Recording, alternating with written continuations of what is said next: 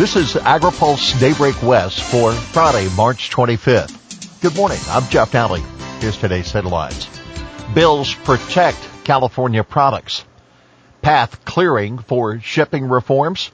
And SCOTUS may take up Prop 12. Bills protecting California apples and peaches advance. At its first hearing of the session, the Senate Ag Committee passed two measures aimed at protecting California's organic standards and supporting locally grown foods. SB 982 would create a CDFA-certified organic apple program. Senator John Laird of Santa Cruz argued that apples coming into the state, likely from Washington, have been labeled as organic but use a non-organic preservative to extend their shelf life by months. Being able to test for the preservative would enable the state to shine a spotlight on those bad actors, according to a proponent of the bill. There is value to the word organic, and there is prestige to the word California, said Chair Andres Burgues of Fresno. We have to protect our farmers and the idea of what is organic.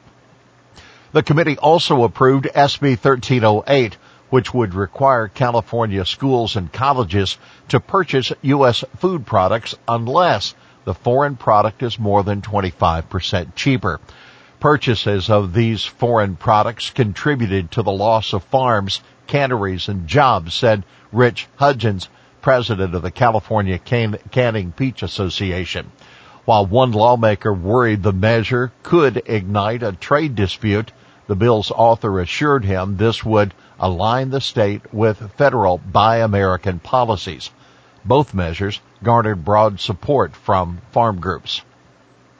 Senate leaders eye expedited route for OSRA.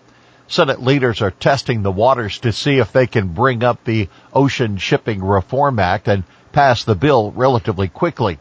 Senate Majority Leader Charles Schumer of New York has hotlined the bill to gauge what concerns, if any, senators may have about the legislation. Minority Whip John Thune told AgriPulse. The goal would be to get a time agreement for consideration of the bill, if not clearance to pass it by unanimous consent. Once the bill passes the Senate, the House would likely follow suit and clear it for President Biden's signature, Thune said. The bill, which Thune is co-sponsoring with Minnesota Democrat Amy Klobuchar, is aimed at reducing port bottlenecks and bringing down shipping rates. Now take note, passing the bill would likely prod carriers into changing how they operate even before the Federal Maritime Commission writes the new regulations that the bill would require.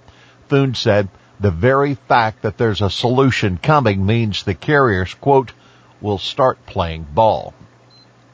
SCOTUS slated to discuss Prop 12. The Supreme Court is scheduled to discuss, again, a petition challenging California's animal housing law. Today's conference will be the 8th time since late December that the court has been scheduled to consider the National Pork Producers Council and American Farm Bureau Federation petition, which seeks a review of a 9th U.S. Circuit Court of Appeals decision that upheld the law. The court could announce a decision by Monday. There is obviously no guarantee that'll happen. Proposition 12, enforcement of which has been delayed in California, would prohibit the sale of pork from hogs whose mothers were raised without a minimum amount of space. European Commission. Crisis underscores the need for sustainable ag. The European Commission, the governing arm of the European Union, says it's not backing off its farm-to-fork strategy despite the announcement of temporary measures to ensure food security in the wake of Russia's invasion of Ukraine. The EC will allow farmers to plant on fallow conservation acres this year without a reduction in their direct payments. But the Commission also says while short-term emergency support measures are important, they do not replace the importance of refocusing the food sector in the long run towards sustainability and resilience.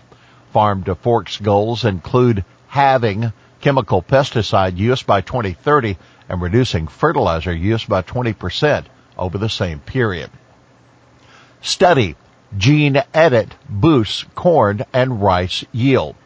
Researchers in China have shown that knocking out a gene in corn and rice could increase yields of the two crops by 10% and 8% respectively. According to a study in this week's edition of the journal Science, there was no apparent trade-off in other agronomic traits as a result of the genetic modification. The scientists identified a gene in corn that affected a number of kernel rows a cob has. Why it matters?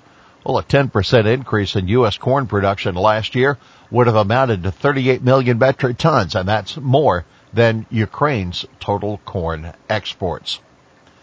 North Africa and Middle East faced wheat shortages. Countries in North Africa and the Middle East, where droughts are crippling domestic production, will be some of the hardest hit by the reduction of available wheat out of the Black Sea during the Russia-Ukraine war. That according to researchers with Grow Intelligence. Ukraine isn't exporting any wheat while Russia's shipments are being severely hampered by trade finance restrictions and skyrocketing ocean freight insurance. In an environment of disrupted trade flows, tight supplies, and volatile prices, import-reliant countries are facing huge problems securing sufficient supplies and controlling domestic food prices, says Grow Intelligence Senior Research Analyst Kelly Gaufferi. Here's today's She Said It. Female producers drive local economies. That Assemblymember Cecilia Aguilar-Curry of Winters on a resolution recognizing women in agriculture who account for 37% of producers in California. Well, that's Daybreak West for this Friday, March 25th. For the latest news out of Washington, D.C., visit agripulse.com. For AgriPulse Daybreak West, I'm Jeff Dowling.